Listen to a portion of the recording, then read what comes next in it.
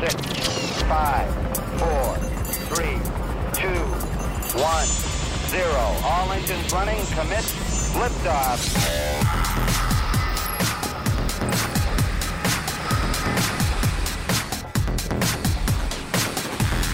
Good afternoon. Welcome to SWAT Radio. Brad Sykes sitting alongside my good buddy Doug McCary. We're coming to you live on this Wednesday afternoon, and we are glad you have tuned in today. If you want to call this afternoon, you know the number, 844-777-7928. At least you should know that number by now if you're a regular on SWAT. If you're not a regular on SWAT and you're like, what is SWAT? SWAT stands for Spiritual Warriors Advancing Truth. Doug and I, Monday through Wednesday, open the Word of God. Doug teaches it. We talk about it. We discuss it. We invite you to come join in the conversation. Thursday is Guest Thursday. Doug, you got a great guest tomorrow, and I'm going to let you talk about him in just a second. And then Fridays are really what we call Discipleship Friday. Mm-hmm. It's where, David Gray and myself we take that same text that we're teaching through this week, and we basically model for you, the listener, what it looks like to disciple somebody through a passage of Scripture. Yeah. Jesus gave us a command. In fact, his last command before he ascended to the Father was go make disciples. How are we doing at that in the church today, Doug? Well, not very good. Yeah. Not very good. We're great at inviting people to stuff, but we're not really that good at sitting down and working through a passage of Scripture. You don't need to be a Bible scholar, by the way, to do that. No, you don't. In fact, people should be able, the whole discipleship thing, I don't know about you, but growing up, I didn't really know what discipleship was until I'd have to say it was really when I went through Nav 27 the first time. The navigators do a great job. Of course, Dawson Trotman founded it, and Dawson Trotman, his heart was to disciple people. Yep. And so he made a huge difference in that organization, impacted a lot of military people and a lot of church people. I know Tommy Nelson out at Denton, they still use that Nav 27 stuff. When I came to Christian Family Chapel, we were doing that. John Shear, you remember John? I do. Big John, booming bass voice John Shear. We were in a discipleship group with him, and that was probably the first real exposure to what I would call ongoing discipleship. Not just because, kind of growing up, it was the church. You went to Sunday school, you went to church Sunday morning, Sunday night. Wednesday night, you got together for fellowship and prayer. But really, the whole idea of discipling somebody so they could disciple people had not really entered my mind. Yeah. and yet, Doug, the model of discipleship is we see it throughout life itself. There's no way you would know there is something wrong with one of my children or grandchildren if they were 18 years old and I still needed to spoon feed them. That would immediately, if you came to my house and I had a 18-year-old that I was spoon feeding, there was something wrong. And yet, even in the spiritual world, in the church today, most Christians are mature in physicality, but they're immature spiritually. They're needing to be spoon-fed. In fact, even today, you were teaching out of Acts 26, which we will be in next week, and I was looking at verse 18 where it says, verse 17, it says, no, I'm sorry. Gosh, I'm lost now. You're like me. I know. No, it was in verse 16 where it says, but rise and stand upon your feet. Of course, Paul's giving a testimony of his road to Damascus. And it says, for I have appeared, he's talking about the Lord, for I have appeared to you for this purpose. Now listen to this, to appoint you as a servant and witness to the things which you have seen me and to those in which I will appear to you. And I jotted down, and I just put discipleship. Listen, if Jesus has appeared to you, if you are his, you're called first to be a servant. Then you're called to be a witness. And then I put here, to open the eyes of those who are in darkness. Well, and notice, Brad, when we look at stories in the Bible, the woman at the well in John 4 did not have to be taught how to be a witness. It just happened naturally. Absolutely. The guy who had the demons cast out of him, he did not, in fact, he wanted to come with Jesus. And Jesus said, no, go tell people. He just told him, no, you go tell people. And he went and told people. Today, we feel like we got to go through 7 or 8 evangelism classes before we can just tell people what God's done in our life. Yeah. And with excitement because it's been made into a kind of a propositional contract more than anything else. Right. Okay. And like a duty that you have to do. I think about, we do make disciples.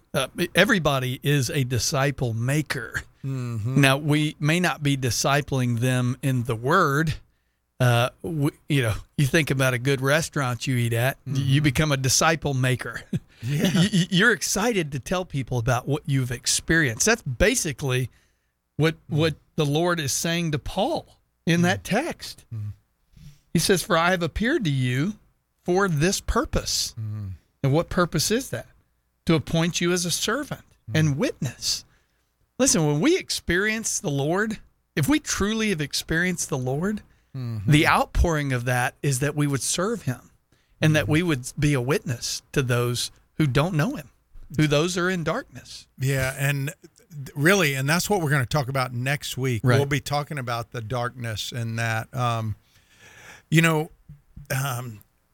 Did you listen to the briefing this morning? I did not. It was interesting because he was talking about how, as human beings, we tend to go towards consistency. I mean, we really do. We kind of move in that direction. So he says, if we're liberal in our theology, talking about Al Mohler, if we're liberal in our theology, it means we do not believe in God having a character of justice and righteousness or revealing himself verbally in Scripture, making very moral commands, clear moral commands and demands of us. That's what progressive liberal theology teaches, that, you can do what you want to do. Yeah. Pretty much like Halle Berry, you just do what you want to do. And you can do what you want to do, but there's going to be some consequences to that. Yeah. And universalists believe that, the Unitarian people that believe, hey, we're all going to get there, right? It doesn't matter. We're all going to get there. But listen, we're told, he says, that half of Orthodox Christians support LGBTQ inclusion in that regard. I mean, like they're think about that. You might as well just throw theology out the window. If you're gonna say this one area doesn't matter, then what else matters? Well, and you'll if you'll cave to just about anything. What is it? Paul says the winds of doctrine that blow to and fro. That's what it is. These are the to and fros. These are the things that are going to come in our culture that are going to be winds of doctrine. That are going to blow you all over the place if you don't put a stake in the ground and say, I'm going to stand on this. And you even mentioned it today, just the courage that Paul had, really, to stand before King Agrippa, Festus, Felix, and down the line of the people he stood up against and declared the gospel truth. He was a person of conviction. And what we're seeing in our culture is how basically it's attractive, especially to young, what I would call uneducated in the Bible, young people, people, let's say people under 30 who aren't really knowledgeable about the Bible. they're not walking by the leading of the Holy Spirit, they're attracted to this, saying this idea that you can change doctrine. It changes with time, morality, and you can have all these changes apart from what God says in His Word, and you can still call yourself a Christian to believe in that, a follower of Jesus. But the reality is, if you are a true believer, there's like I was sharing with the Bible study guys today.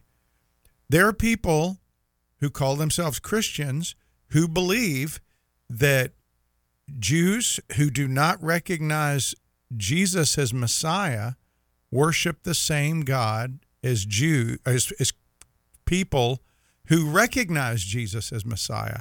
And I read you two passages today that very clearly Jesus states, no, you don't have anything to do with the one true living God.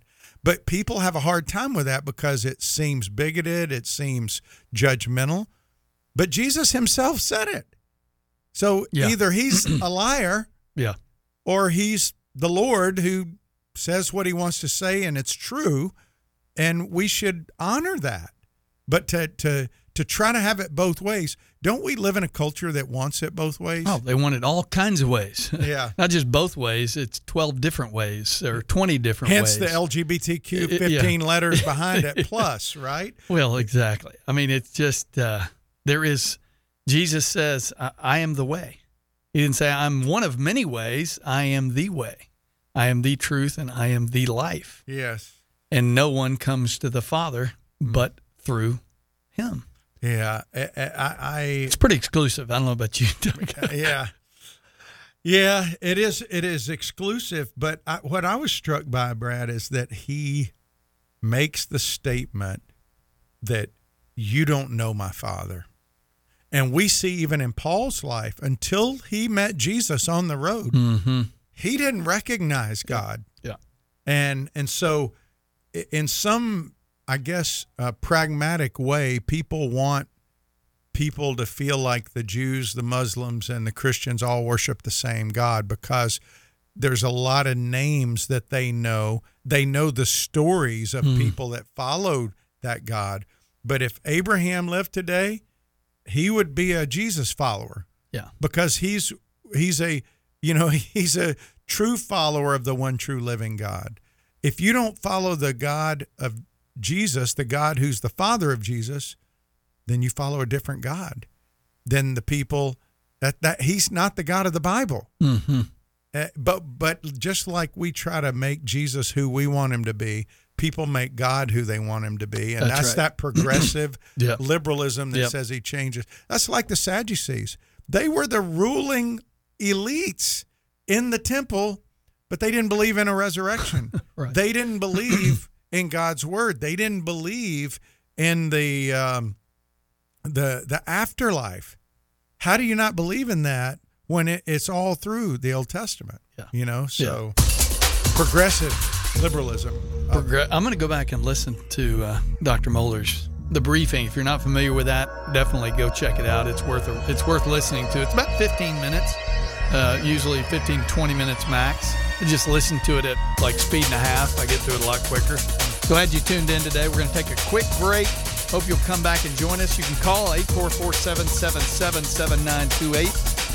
You can call, you can email us your comments and questions to ask@swatradio.com. That's ask@swatradio.com. Stay tuned.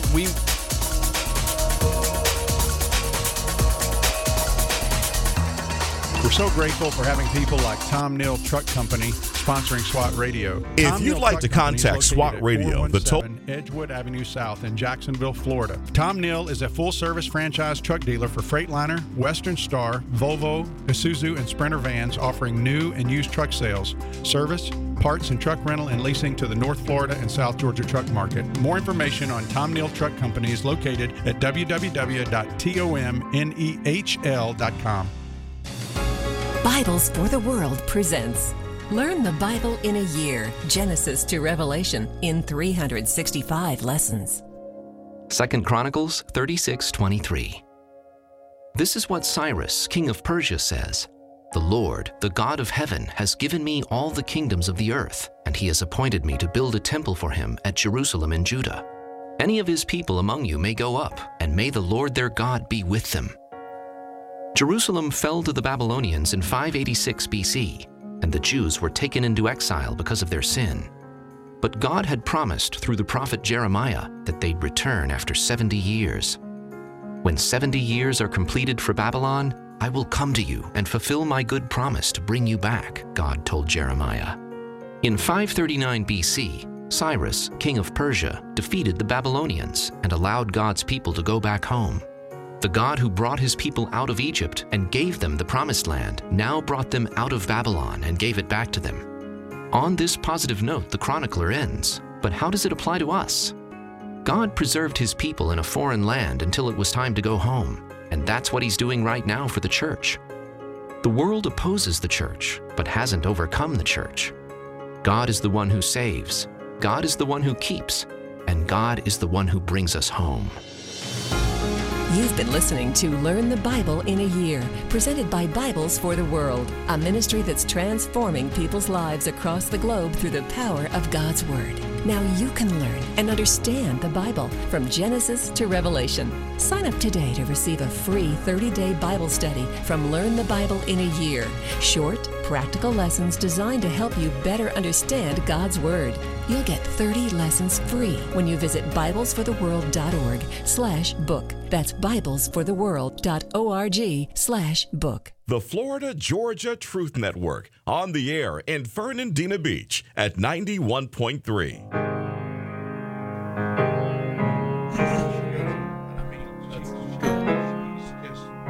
Perfect. She looks like. Welcome back to SWAT Radio. A little surprised by coming in that quick. Well, I'm going to let that music play for a minute. Yeah, there you go.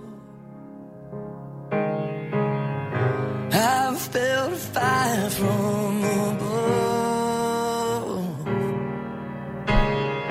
I've been down to. Okay, there we go. I'm so used to letting that song play a little bit. But anyway, hey, if you are new to SWAT Radio and you maybe aren't in a Bible study, maybe a men's Bible study, that's how the SWAT Radio came to be. It really kind of came out of a Bible study that Doug was doing, which was one Bible study that led to 2, the 3, the 4, then 5, and eventually came on the air. And he invited me, the knucklehead, to come join him. So, well, we've known each other. We knew each other a long time, even before the Bible study began. It's funny. I had a little interview with somebody before I came into the studio today, and we got to talking about the radio. How did that come about? Listen, there's not enough time for me to tell you the details of that. It's a God thing. Well, it is. And so oftentimes, you remember on Monday, we came back in studio, you were talking about a quote that was on the forearm of the amateur that did well in the Masters. Yeah. Remember what that tattoo was? Yeah. He said, don't wait. Don't wait to do something. Yeah. Don't wait to do it. I didn't use that quote, but that's what came to my mind. Is so oftentimes we hit the pause button when we're asked to do something, and not, as if, well, I'm not good at that. I don't want to do that. I don't feel called to do, whatever. All these excuses we make on why we're not going to do something. I still remember when you asked me if I would do this with you, and the first thing that came to my mind is, no. I am not interested in doing that. And I think I said something like, well, if you can raise the money, I'll do a couple of weeks with you. Yeah. Well, 2 weeks has turned into almost 7 years. Yeah.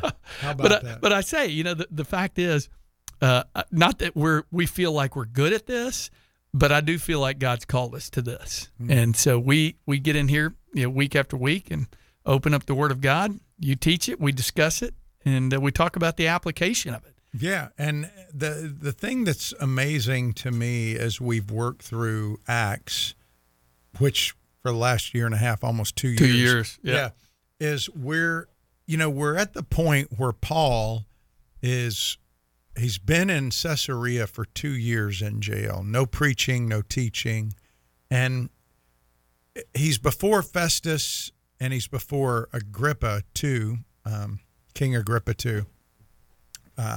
the second, I should say. And it's such a stark contrast in people. You got a guy in chains who basically is powerless in the eyes of the world. And it brings to mind that, that letter Paul wrote where he says, the wisdom the foolishness of God is stronger than is wiser than the wisdom of man. The weakness of God is stronger than any strength man has. And I'm paraphrasing there, but it's Paul just brings that out as he's writing to Corinthians, and we tend to look at the exterior, right? And it's something that goes back even Samuel when he's looking at, Jesse's kids, and he's picking, is this all you got? It's none of these. And there's David, who's the ready last one of the bunch, who ends up being the one God wants to be the king. And so when you look at Paul as compared to Festus and Agrippa, it looks like Festus and Agrippa have the upper hand, but nobody's talking about Festus and Agrippa today. That's right. Except in relation to Paul. Right, exactly. And so we're actually in chapter 25. We've covered all the way through verse 19, and we're looking at this contrast in two lives, a life wasted on selfish pursuit and Festus and Agrippa, and a life worthy of the gospel. And if you remember from yesterday, we talked about what that means. Paul uses that phrase in Ephesians 4, Philippians 1, 1 Thessalonians 2, Colossians 1. I think there's one more place he uses it. It's a life worthy of the gospel, a life worthy of the calling of the Lord, a life worthy of the calling of God. In Colossians 1, he identifies what that means. To walk worthy means to live out a life of bearing fruit. We saw growing in our knowledge of God, joyfully persevering in all circumstances, and being thankful for our salvation. And those four things are clearly evident in the life of Paul. God took this guy who was a persecutor of Christians and turned him into a preacher of the gospel. And so he's now in front of Festus talking to him, and verse 20 says that Festus didn't understand he didn't know what to do. He was at a loss, it says. He says, I was at a loss for what to do. I didn't know how to investigate the questions because all these things have to do with Jesus, and Paul asserts Jesus to be alive. These leaders say he's dead. So it all revolves around the gospel. And so read verses 21 through 27, and we're going to finish up and talk a little bit about the resurrection, especially since it was Easter last week. Yeah. And the resurrection is the hinge point. It is. Of our faith. And so go ahead and Acts 25, beginning in verse 21. But when Paul had appealed to be kept in custody for the decision of the emperor, I ordered him to be held until I could send him to Caesar. Then Agrippa said to Festus, I'd like to hear the man myself. Tomorrow, said he, you will hear him. So on the next day, Agrippa and Bernice came with great pomp, and they entered the audience hall with the military tribunes and the prominent men of the city. Then at the command of Festus, Paul was brought in. And Festus said, King Agrippa, and all who are present with us, you see this man about whom the whole Jewish people petitioned me, both in Jerusalem and here, shouting that he ought not to live any longer? But I found that he had done nothing deserving death. And as he himself appealed to the emperor, I decided to go ahead and send him. But I have nothing definite to write to my lord about him. Therefore, I have brought him before you all, and especially before you, King Agrippa, so that after we have examined him, I may have something to write. Verse 27, for it seems to me unreasonable in sending a prisoner not to indicate the charges against him. Yeah, isn't that interesting? So Claudius Lysias, Felix, and now Festus have no charges against. They don't know what to charge him with. Nothing that'll stand. Yeah, nothing that will hold up because the witnesses have no evidence, right? And so, and you read in verse 21, he appealed to Caesar, and Herod goes, "Hey, I'd like to hear from him." Herod was Agrippa. This is Agrippa too, the second, by the way. He was intrigued. Notice it says Herod, Agrippa, and Bernice. We see that twice in 25 and 26. That is Luke's little indicator of the morality of this man. This was his sister, but he also slept with her. And everybody knew it, but he was the vassal king of this area by Rome. He was more Roman. That's much more a Roman thing, obviously, than a Jewish thing. He was Idumean. He was Edomite. They lived for the flesh. They were pagans compared to the Israelites who worshiped the one true living God. And so he appealed to Caesar, and Herod goes, "I'd like to hear him."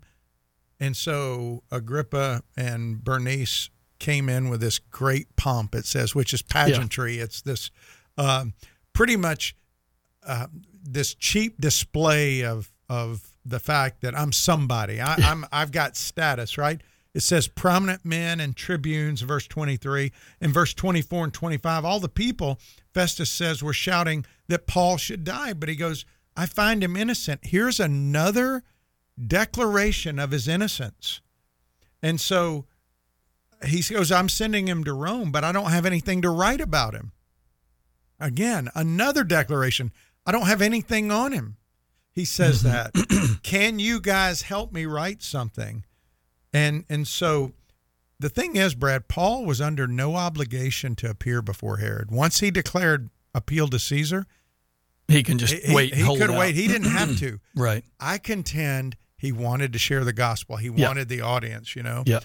And so Festus goes, "I got to have some kind of charges, otherwise it's unreasonable."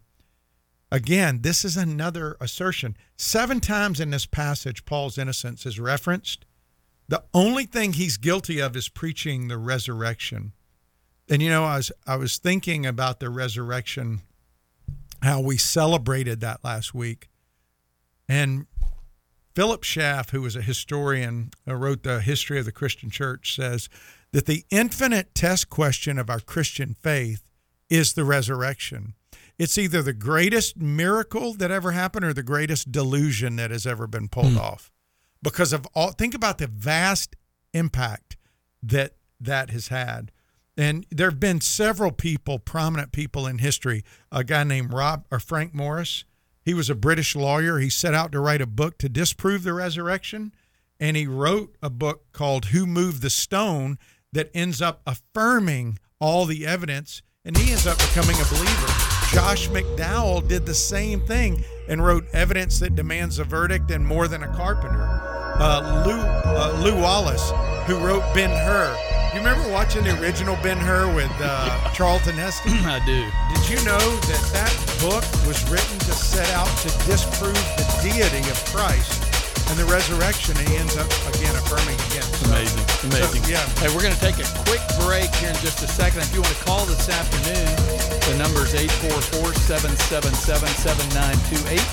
Again, that's 844-777-SWAT. If you have a question or comment, you can also email us at ask@swatradio.com. Stay tuned. We'll be right back. And now, Stand on the Word with Tony Perkins. Our word for today comes from Isaiah 11, verse 9.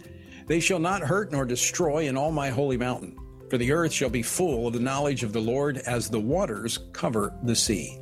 Now, this prophecy speaks of the millennial reign of Jesus Christ, but notice that peace flows from the knowledge of the Lord.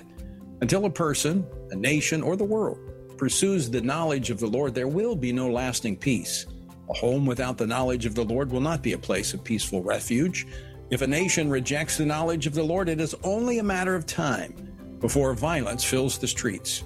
No amount of gun control or enhanced penalties can cancel the invitation to evil created by the rejection of God. When a nation rejects the knowledge of the Holy One, peace will be nothing more than elusive promises made by political leaders. To find out more about our Bible reading plan, go to frc.org/Bible. There's major delays because of a crash in St. Johns County on I-95 northbound at the International Gulf Parkway, blocking the left lane. Also, there's some congestion on US 17 Roosevelt Boulevard, northbound and southbound near NAS Jacks. Cloudy tonight, low 61. Thursday, cloudy with showers and thunderstorms, high 78. From the Traffic and Weather Center, I'm AJ.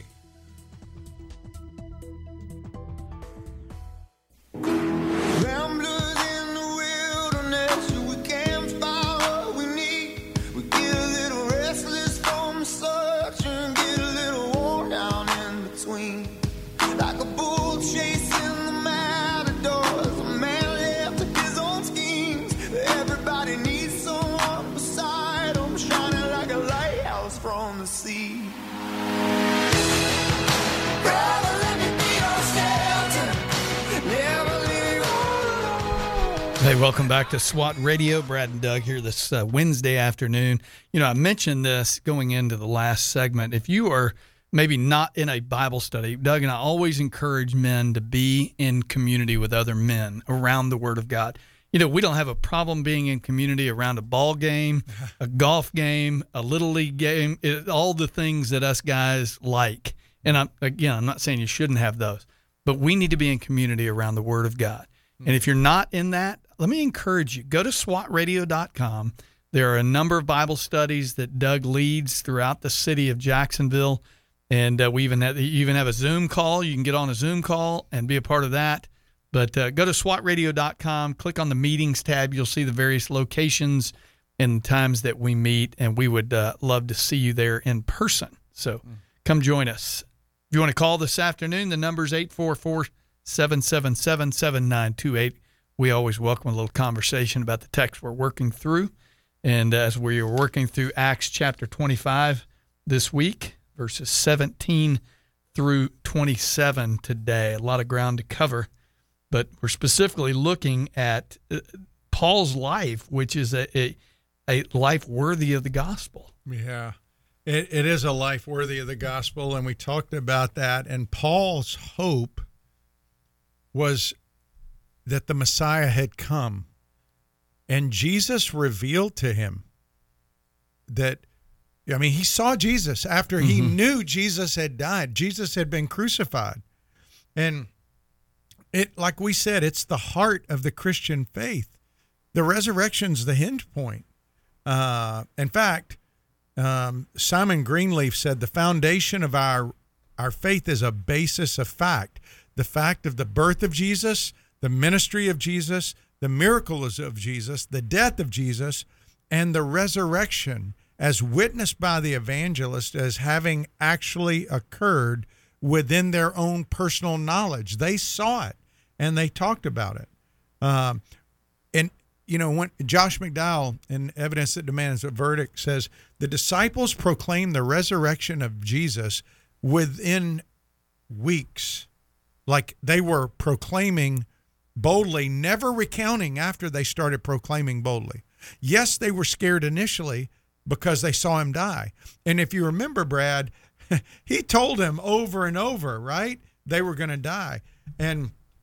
But they didn't really expect him to rise from the dead, even though he had told them.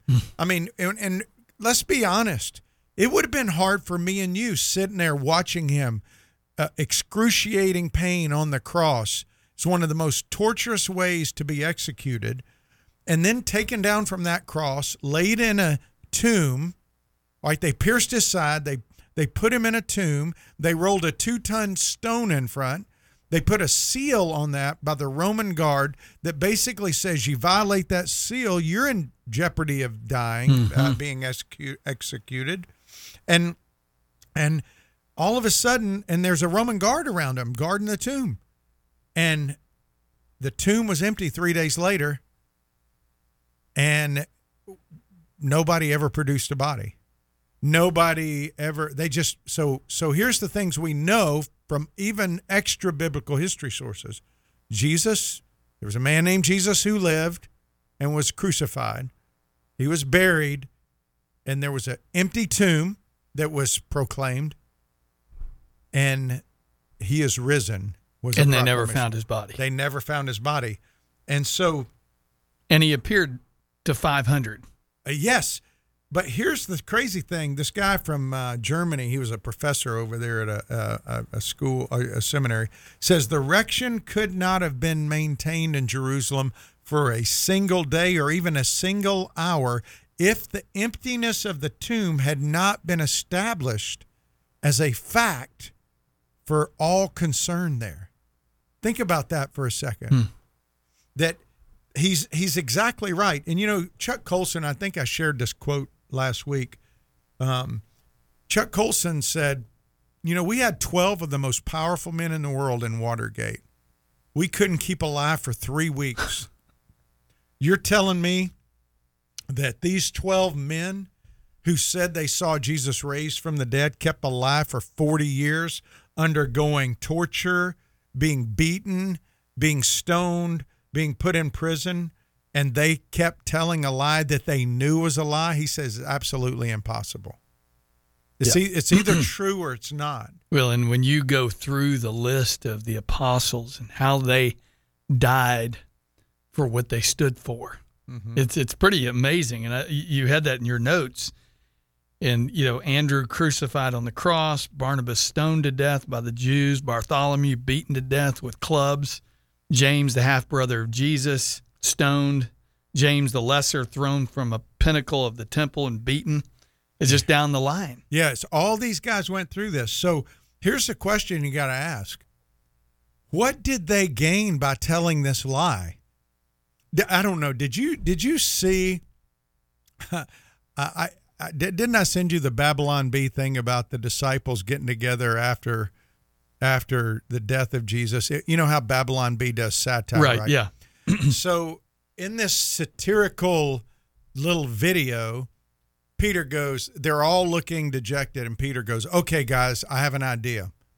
Let's come up with a story that we saw Jesus, right? And we'll tell everybody. And everybody starts cheering, yay, yay, yay. And he says, and they go, what are we going to get from that? And he goes, we're going to get beaten, and we'll get murdered, and we'll be tortured. And they're going, yay, yay, yay. And the guy playing John, the Apostle John, goes, hey, wait a minute. I'm not following. What do we get out of it? That doesn't sound good to me, right? Why are we going to do that? And that's the whole point, is no prestige, no wealth, no positions of power. And they all died martyrs except for John, the apostle. And when you look at that and you just think, why? Why would they do that? Why would they? And my answer is they wouldn't. Nobody dies for a lie knowing it's a lie. Yeah. I was looking at first, I think you brought this up today, at least it was in my notes from today, 2 Peter chapter 1, beginning of verse 8, it says, therefore, do not be ashamed of the testimony about our Lord, nor of me, his prisoner. But he says, share in suffering for the gospel by the power of God, who saved us and called us to a holy calling. Interesting, you brought that up even today, that so many in our culture want a Savior, but they don't want a Lord. We want to be saved, but we don't want to be called to holiness. He goes on, he says, not because of our works, but because of his own purpose and grace, which he gave us in Christ Jesus before the ages began, and which now has been manifested through the appearing of our Savior, Christ Jesus. Again, speaking of the resurrection, who abolished death and brought life and immortality to light through the gospel, for which I was appointed a preacher and apostle and teacher. He goes in verse 12, this is kind of that point, which is why I suffer as I do. But I am not ashamed, for I know whom I have believed, and I'm convinced that he is able to guard until that day what has been entrusted to me. And then he goes on, says, follow the pattern of the sound words that you've heard from me. Well, you know, Josh McDowell, who, if you don't have evidence that demands a verdict, or even more than a carpenter, his little narrative, or Lee Strobel's Case for Christ. Yeah, Those are great books. But Josh McDowell says this, and I think it's really true, that few people seem to realize that the resurrection of Jesus is the cornerstone to a worldview that provides the true perspective to all of life.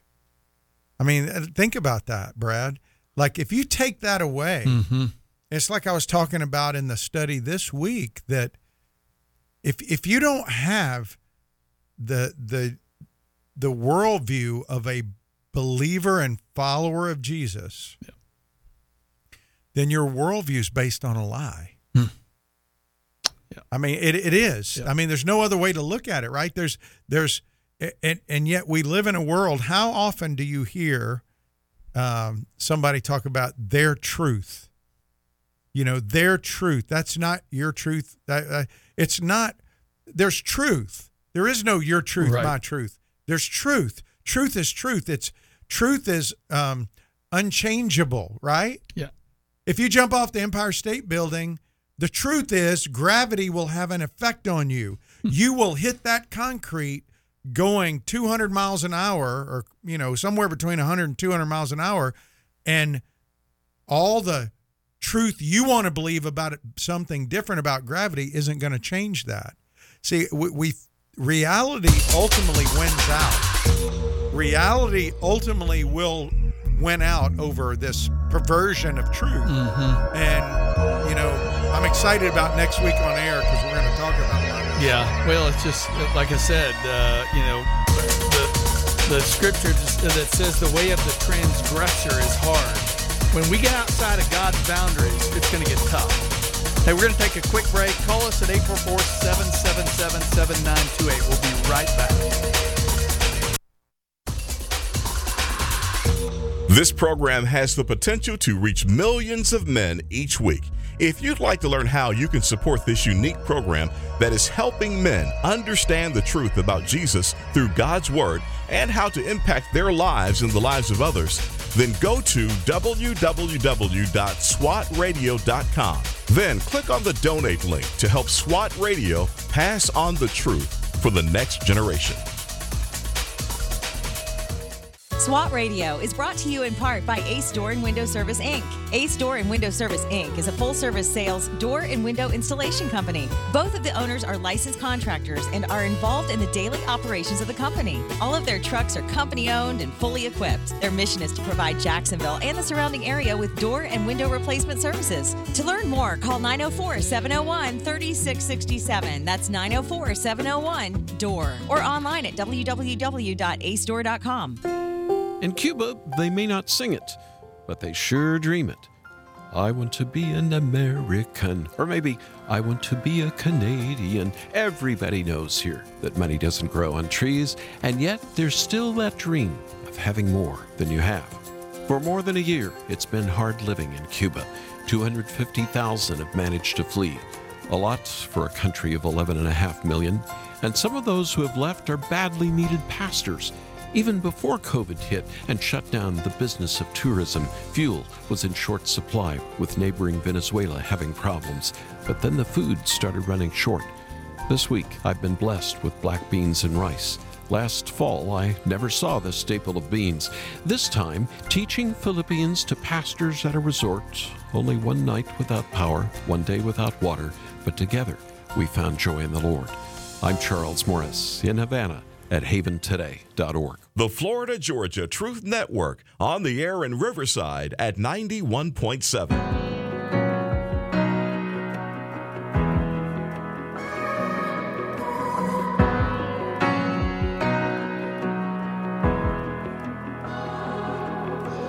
There I was on death row, guilty in the first degree. Son of God hanging on a hill. Hell was my destiny.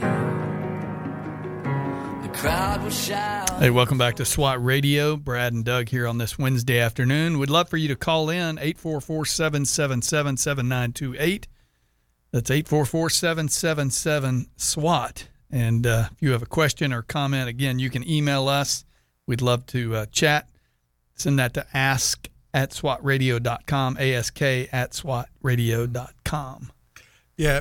There was a guy who said that, if you look at our culture today, people that are very progressive in their view of the theology of Christianity would say, well, Jesus was just about love. Christianity's just about love. And he said if love becomes what Christianity is all about, then we can make no sense of Jesus' death and resurrection, because there's love and there's justice. And for us, certainly love is a part of it. Nobody would deny. Jesus said, they will know you by your love for one another. When your enemy mistreats you, love him in return. So yes, love is a part, but love alone doesn't define the relationship we have with God. It's love and justice. And the justice that was given to Jesus on that cross was the justice we should have had poured out on us, the wrath of God. Yeah. He took that. That is love. That's what love is. Exactly. Doug, one of the things that you and I have discussed over the years, and I'm going back many years, books like The Attributes of God by A.W. Pink. Mm-hmm. R.C. Sproul did a great book on the attributes of God. We tend to categorize or limit God's character. He is a loving God. Yeah, absolutely, he is loving.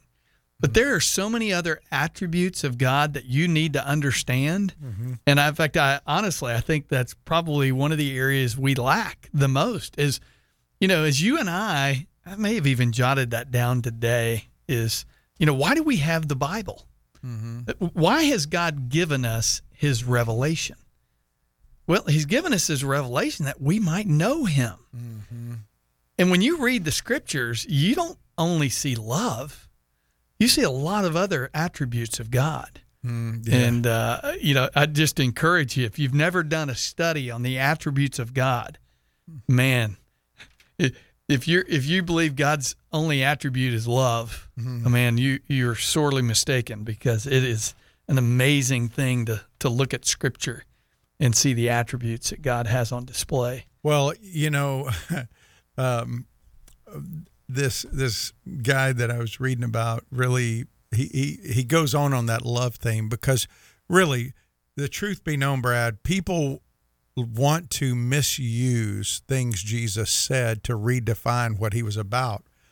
And he says, this is really good. Ask yourself if love is what Jesus is all about. In other words, trying to get us to love one another. That was his main focus. Then why did everybody reject him? Think about that. Let that sink in for just a second. See, the truth is, all the people that want to try to say, if you're really a Christian, then you won't say this to me, you'll let me do what I want to do. That's really not true at all. The liberal versions of Christianity, the progressive views of Christianity, assume that being a Christian means you have no enemies because you're a Christian. That's what it assumes, that you're just going to be loving to everybody, and that's what a true Christian does. They love no matter what. Well, Christians should love because we've been first loved, but we also speak the truth in that love. That is loving, to not affirm a delusion to somebody, to not affirm sin. Jesus never affirmed sin for anybody. I challenge anybody, bring one example where he affirmed sin. Well, and how is confronting error not loving? Yeah. I think when we confront error, that is loving. Mm-hmm. Now, the tone in which it's delivered may not sound loving. We were just talking on the break about feelings. It's not that we don't care about feelings, but I'm not going to sacrifice your feelings for the truth. I think you used this analogy one time, the difference between teaching and preaching. If your grandchildren are running out into the street and there's a car coming, the truth is there's a car coming. The truth is they're running out into the street. They're running into danger. Now, my tone may not sound very loving. Yeah. But my addressing the reality of the situation is loving. Mm-hmm. It's not loving for me to not say anything as my grandchildren run out into the street and get hit by a car. Yeah. Yet we look at a culture that is running straight in to the pit of hell. Mm-hmm. And yet we want to remain loving, quote, loving. That's not loving. Now, how we deliver that, we should deliver that with compassion. Yeah. You talked about it today. If a blind man comes walking into you, runs into you, you're not going to turn around and, curse him. You're going to have compassion on him because he's blind. Yeah. Yeah. But we live in a time where this type of thinking has pervaded the church. And even though churches will not directly say this, it has impacted us. And because really the truth is, this past week, it should be something that is every week reinforced. That's, if you read Paul's messages, he was always about that, right? He was always about the resurrection, always about the hope of Christ. Yeah. And instead now we don't do that anymore. I think of what Charles Spurgeon said. He said, there's going to come a time where instead of shepherds feeding the sheep, the church is going to have clowns entertaining the goats. And that's what we have. That's where we're headed. We've lost our way. We've lost our mission. We've gotten off course. And, Easter kind of gives you an opportunity to reflect on what's really important. The resurrection, the hope of Jesus.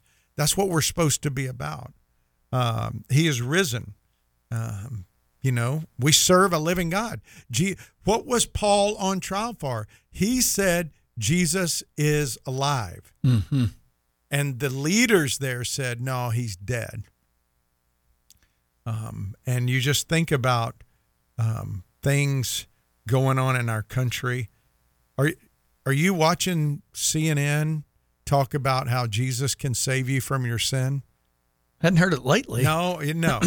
Are they talking about how the shooter in Nashville had a sin problem? No, they're not going to. Because we don't do that. And so who's going to do it? I think some of the questions that we have going away, the question, so what, based on what we know. Coming out of Easter even, knowing what you know, what are you going to do with that? Yeah, what impact does it have on us, right? And if we didn't get anything out of Easter, I hope you heard a message that reinforces that Jesus didn't come to make you better. He came to make you alive. That's the whole joy of the resurrection, right? It's the fact that he came to make dead people alive. Yeah. It's not a refurbish of your life. It's a complete rebuild. Yeah, that's right. You're a new creation. Yeah. You're not a modified creation. You're not a edited version. You are a new creation. Yeah, and when Paul wrote to the Galatians, he says, I've been crucified in Christ. It's no longer I who live, it's Christ who lives in me. That's why when Paul was persecuting the Christians, Jesus said, you're persecuting me. And this is what Paul is standing up for. It is the hope of glory. Yes.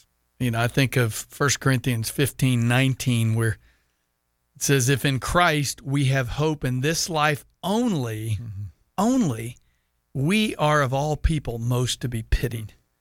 If you're coming to Christ because you want your life here to be hunky-dory, you're to be pitied. Yeah, I shared from Luke 24. I spoke to a group of people on Easter Sunday morning, and I was thinking about, Luke 24, Cleopas and the other disciple on the road to Emmaus, and this just phrase is haunting. We had hoped he was the one. We had hoped. And what did they hope that he was the one that would do, that would take Rome out of Jerusalem, that would reestablish Israel's glory? They had created a picture of what Messiah would look like for them that Jesus didn't measure up and to. What he would do. Yeah. And the resurrection was not about your personal gain. Now, if you're his and he's in your life, you gain a relationship with the one true living God. And there's eternal life with that. And that is a gain. But it was never about a big bank account, a fancy car, having all your bills paid. It was about having your sin guilt removed and a new person inside you, a new spirit. You brought it up today. It was about reconciliation. Yep. That we have been reconciled to God through the life, death, and resurrection of Christ. Yeah. That's good news. Yes, it is. Hey, tomorrow, speaking of that, he is his only son. Go see it. I'm going to have David Helling tomorrow as my guest, the writer-director. I hope you'll join us. It's going to be a great interview. Look forward to it. Take